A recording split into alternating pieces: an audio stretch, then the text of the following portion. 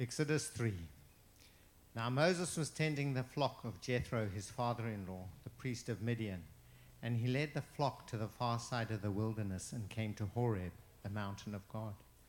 There the angel of the Lord appeared to him in flames of fire from within a bush. Moses saw that though the bush was on fire, it did not burn up. So Moses thought, I will go over and see this strange sight. Why does the bush not burn up? When the Lord saw that he had gone over to look, God called to him from within the bush, Moses, Moses. And Moses said, Here I am. Do not come any closer, God said. Take off your sandals, for the place where you are standing is holy ground. Then he said, I am the God of your father, the God of Abraham, the God of Isaac, and the God of Jacob. At this, Moses hid his face because he was afraid to look at God. The Lord said, I have indeed seen the misery of my people in Egypt. I have heard them crying out because of their slave drivers, and am concerned about their suffering.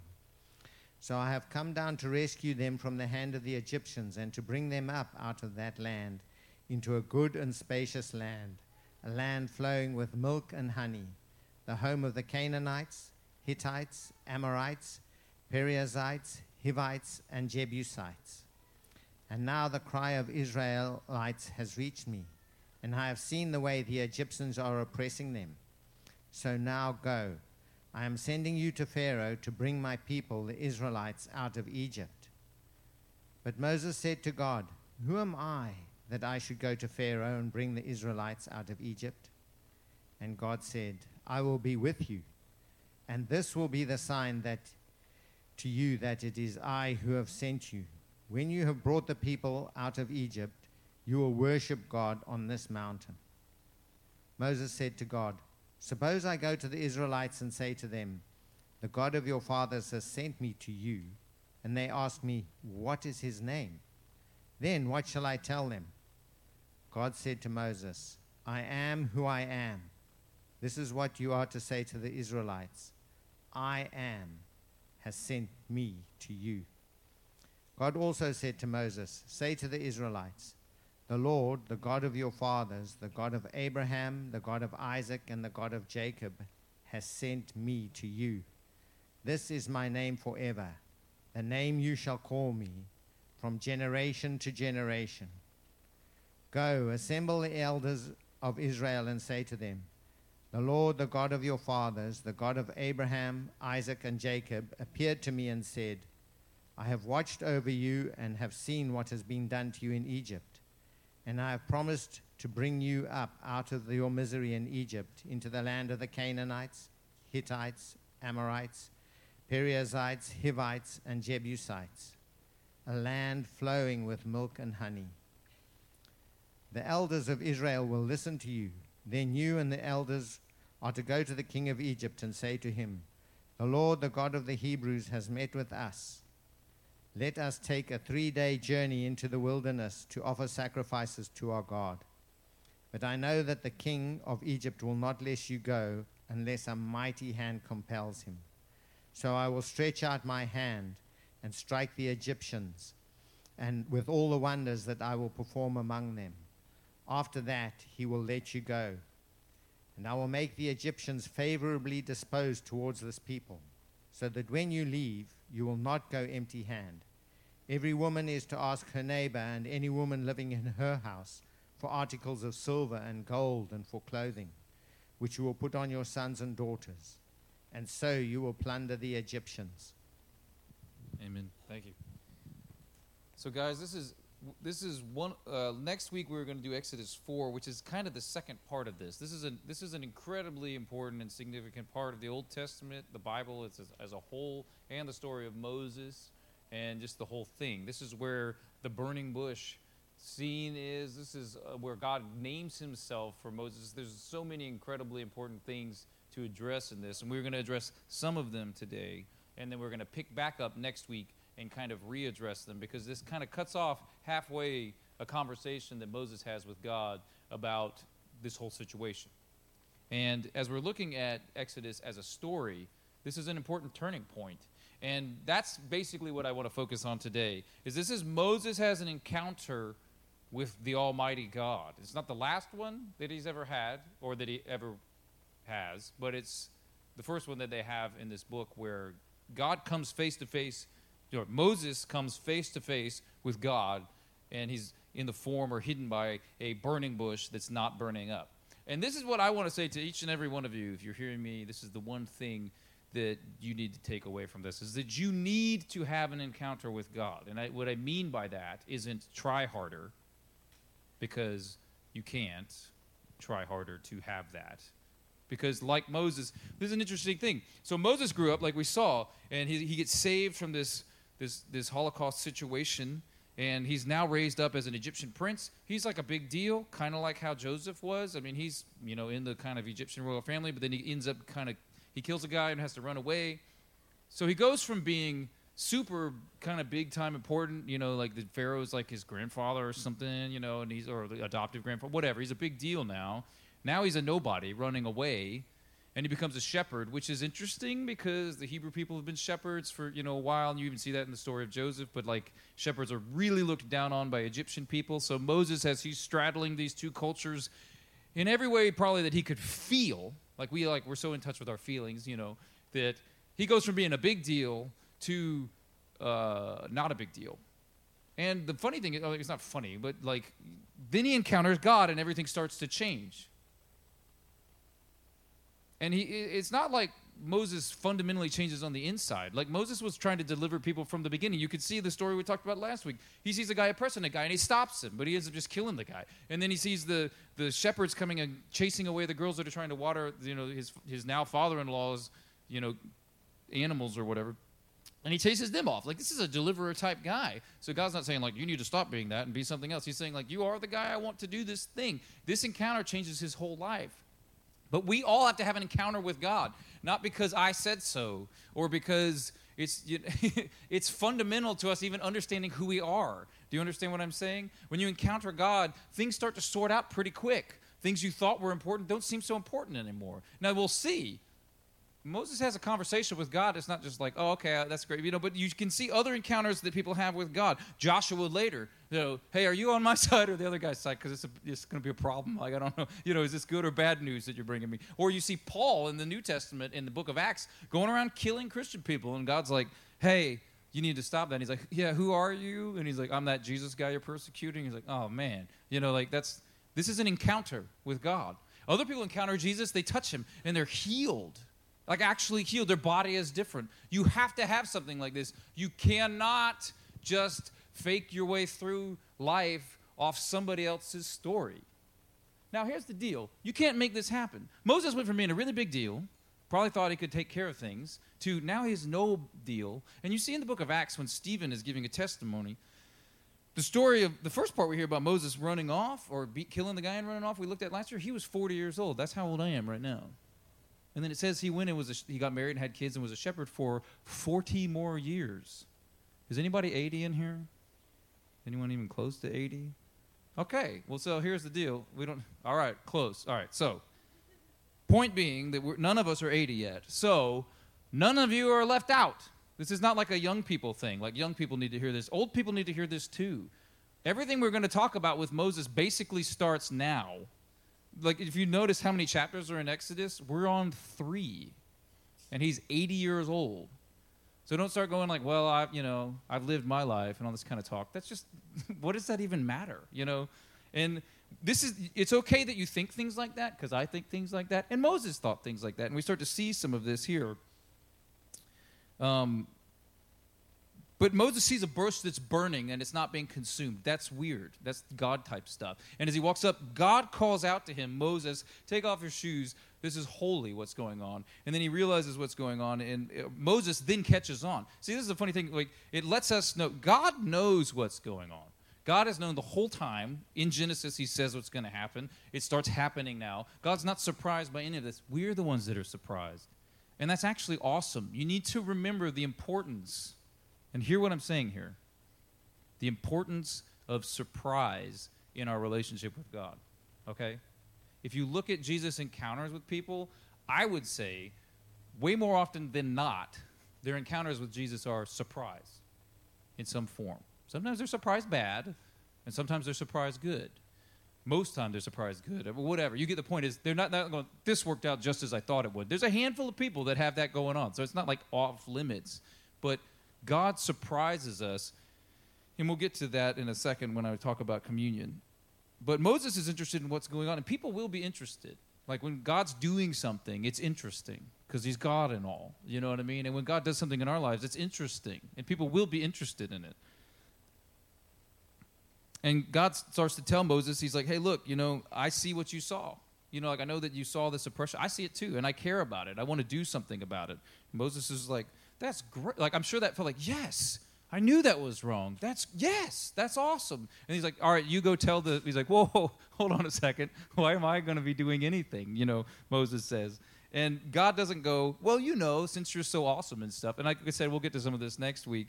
He does the same sort of thing he says to Gideon. He's like, because I want you to, and because I'm going to be with you. He doesn't say that you're the most gifted or the most talented or you have the most resources or all these kind of things. And Moses has some of these things. I don't really know. God doesn't even really explain why he chooses. He just says, you're the one. You see a lot of this stuff with Jesus asking his disciples. He's like, why don't you come follow me? Which is just like, why don't you base your whole life on everything I'm about to say to you? Or just come do what I'm doing. This is the kind of invitation that God gives us. And we like to make excuses or all these kind of things. And you'll see, we're going to dig into those things next week. But first one is he just says, who am I to do this? And God's like, nobody but the guy I want. And what you should take away from this is this: no one is strong enough to do the kind of work. Like if he'd said, hey, you know what, Moses? Like, and he does get into some of this, but he doesn't get to the full extent, of... here's the things I want you to just pull off on your own. Go ahead, do that. Like we're going to get into this whole like parting the waters thing. He's like, you know how to do that, right? And you're like, what are you talking about? Like this is God's stuff that God is asking him to do. And so the point is this: when God is moving through you, there's nothing that we can't do if he wants to do it. That doesn't mean like every weird little thing that we think of is something God wants to do. That's not true either. But what God wants to do, God can do. Nothing can stop that. So none of us are powerful enough to do God's work on our own, okay? And he's never asking us to do that. The other side of it is none of us are so insignificant that we can't be used to do anything. That's just how God works. It's kind of like God plus anything is fine, And that's not that, like, logically, I'm not saying anything that's, like, shocking. That should be very obvious if we're talking about any sort of concept of God that's worth talking about. And just to kind of clarify what concept of God we're talking about, he defines it. This is where his name becomes so incredibly significant. Like, Moses is like, yeah, but how will I know, like, what's going on in the story is God is clarifying to Moses that he is the God, the actual real God. Because where Moses grew up, there was all sorts of gods. We talked about some of them last week. They worshiped different gods for different things. There was a god associated with the sun, a god associated with the Nile River. And this is how the world worked in a lot of places back then. Still, some ways it still works now. And we are enlightened, so we don't call our gods things like that, but we just worship things like TV or the internet or whatever. So, same old thing. But it was a little clearer back then. So God is making clear to him two things. One, I am the God, like the actual real God that exists, and that I'm the same God that called Abraham and Isaac and Jacob. It's this, we are one and the same. And he's putting those two things together. And he does it by, when Moses says, like, who do I tell them sent me? Because, this is impressive and all, this fiery thing, but what if I'm wrong? And God tells him his actual name. And God's name doesn't quite fit into words like we like them to. This isn't like God's first name. Like Jesus' first name is Jesus and his last name is Christ. That's not how that works. You see what I'm saying? These are like titles and things. And this name, so God says to him, I am. And in Hebrew, this is where we get the word. We sing sometimes Yahweh. This is what this is coming from. It's really just spelled out like this. And it carries with so much meaning. And it was almost considered, go back to just the I am slide, because it's almost considered profane to even say that. Like a lot of Jewish people still won't even use that term because they'll use Adonai. You even see this in the Old Testament, where we get the word Lord from, just to avoid saying it because it's kind of like too close to speak. Moses is taking his shoes off. This is holy ground, and God is saying who he is, so we don't just take that lightly and say that. But what that means is this. More fully, it means I am who I am. And not just like Popeye, like I know who I am. He's not saying that. He's saying, I'll be whatever I'll be, and I'll do whatever I will do, and I don't need your permission. And I also don't need your acceptance of it or anything like that. He's saying, I just exist. I am existent. And he's laying out his preeminence, his total difference from all other things. And you can't miss that in this. This isn't God saying, like, you know, when you look back at the creation story, well, I needed some friends or something like that. God doesn't need anything in any way that we would understand something like need. He loves us, and he wants. The point is that God is so altogether powerful and different than us that it becomes difficult to talk about because we only have referential words to things that we understand which don't quite apply to him. You know, like when the Bible talks about God's anger and stuff like that, we usually stick into that human anger, or even the worst versions of it, like some sort of abusive anger that we've seen in other people. And that's not what God's talking about. God is different than that. And all of this we'll get down to next week when we talk about the conversation that Moses has with God at this point, which deepens this whole purpose of what the rest of Exodus is going to be, the sending to set the people free, which is what God wants to have happen. And Moses says back to God a lot of the same sort of things that we would say. So, Kayla, why don't you come on up here? A lot of the same sort of things that we say to God whenever he speaks to us about doing something that's impossible. Or even doing something that's possible but doesn't seem like it would do anything. You know what I mean? That happens quite a bit. But God says, I am. I am who I am. I'll be who I'll be. And I'll do whatever I want to do. And I'm not asking permission. And I don't even really need you to like it. And that's enough to qualify him as being something that you could conceive of as God. Meaning like an all-powerful creator person that we should fear and stay away from. That would get you there, you know. But what you also see in this story is he's telling Moses, here's what I want you to do. I see the suffering of these people, and I care about it. And when you have somebody that's so infinite like God is, his ability to care about injustice so outweighs our very small ability to care. And we care a lot. How many of you care a lot about things? How many of you care a lot about bad things? How many of you care a lot about the kind of bad things you see in the world like we were just praying about? And how many of you care a lot about the bad things you think about yourself? All of these things, they're kind of just pieces of the same human puzzle. The point is, God can care and does care way more than we have a capacity to. And so not only is God infinitely powerful, all-knowing, all of the other things, omnipotent, omnipresent, whatever, you know, he's also all good and all loving. And you see this, Jesus, when he comes as a man, which is a crazy story, because we're talking about this, we're talking about this God that is so altogether powerful and different and separate and all these sorts of things, decides the way I'm going to save humanity is to come as one of the people myself and live among them and do things for them that they can't do themselves. And by doing that, free them from the place that they've put themselves in, the curse of sin and death, and give them the life I have eternally, and we can be with them together forever. And Jesus knew he was doing this when Jesus came, because when he's questioned, you might remember we went through John and John 8:58.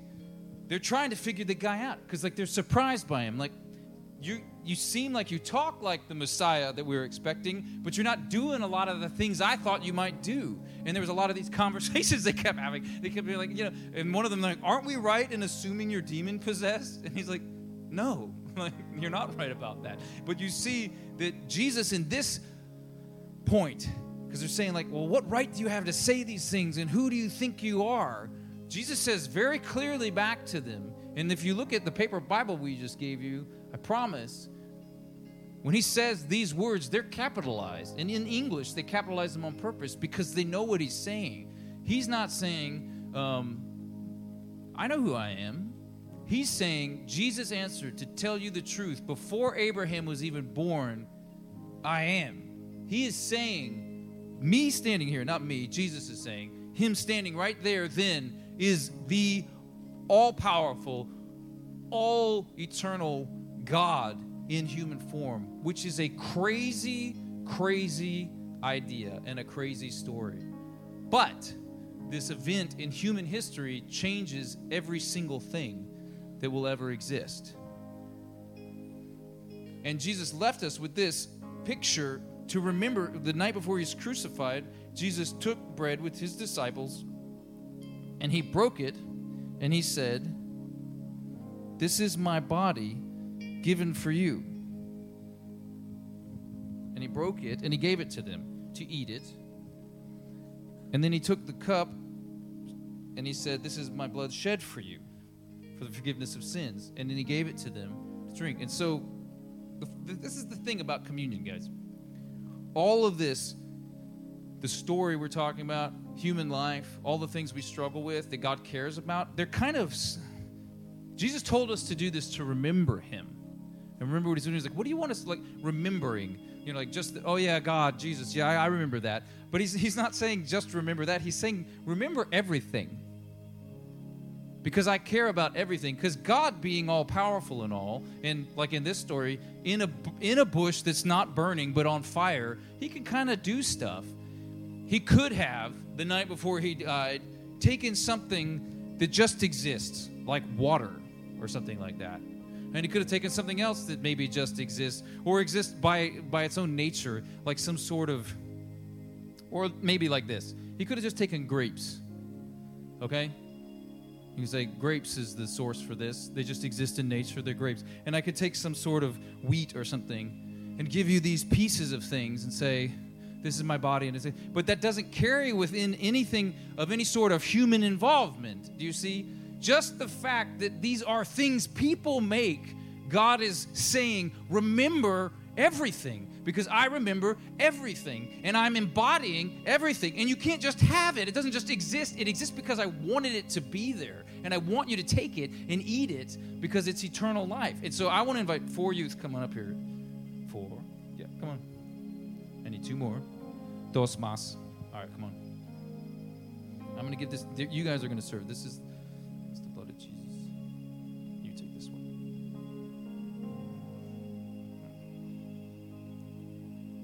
We're going to serve this to everybody who wants. The way this works, we call it intinction, where you take a piece of the bread out and you dip it in the cup and then you eat it. You guys go over there. You guys go over there. And serve it to each other at the end. And we're going to close the service. I'm going to close this now. I'm going to pray. This is going to be the last thing I say. And then I'm going to invite all of you that want to come take part in the life that Jesus offers, to come take his body and his blood and eat it.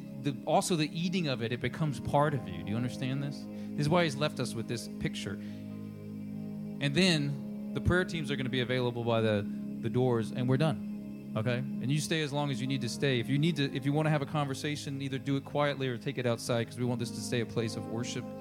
And I'm going to pray. So, Father, we pray that you would fill this place with an understanding of who you are, your embodied presence in Jesus. And we pray that we would each be able to have the pleasure of an encounter with you, holy God, that you would make yourself known to us. And not in our way when necessarily we're expecting it, but maybe even when we're least expecting it, just going about our daily lives feeling like a failure, maybe.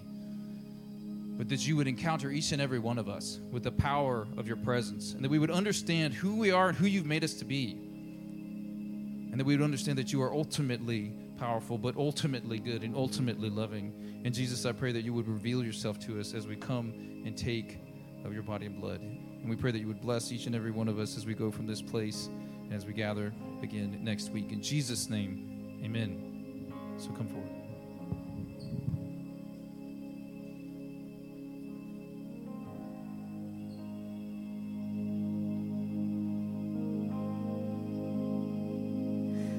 Love you, Lord. Oh, your mercy never fails me. All my days I've been held in your hands. From the moment that I wake up until I lay my head, I will sing the goodness of God. I love you, Lord. Oh, your mercy never fails me. All my days I've been held in your hands. From the moment that I wake up until I lay my head, I will sing of the goodness of God.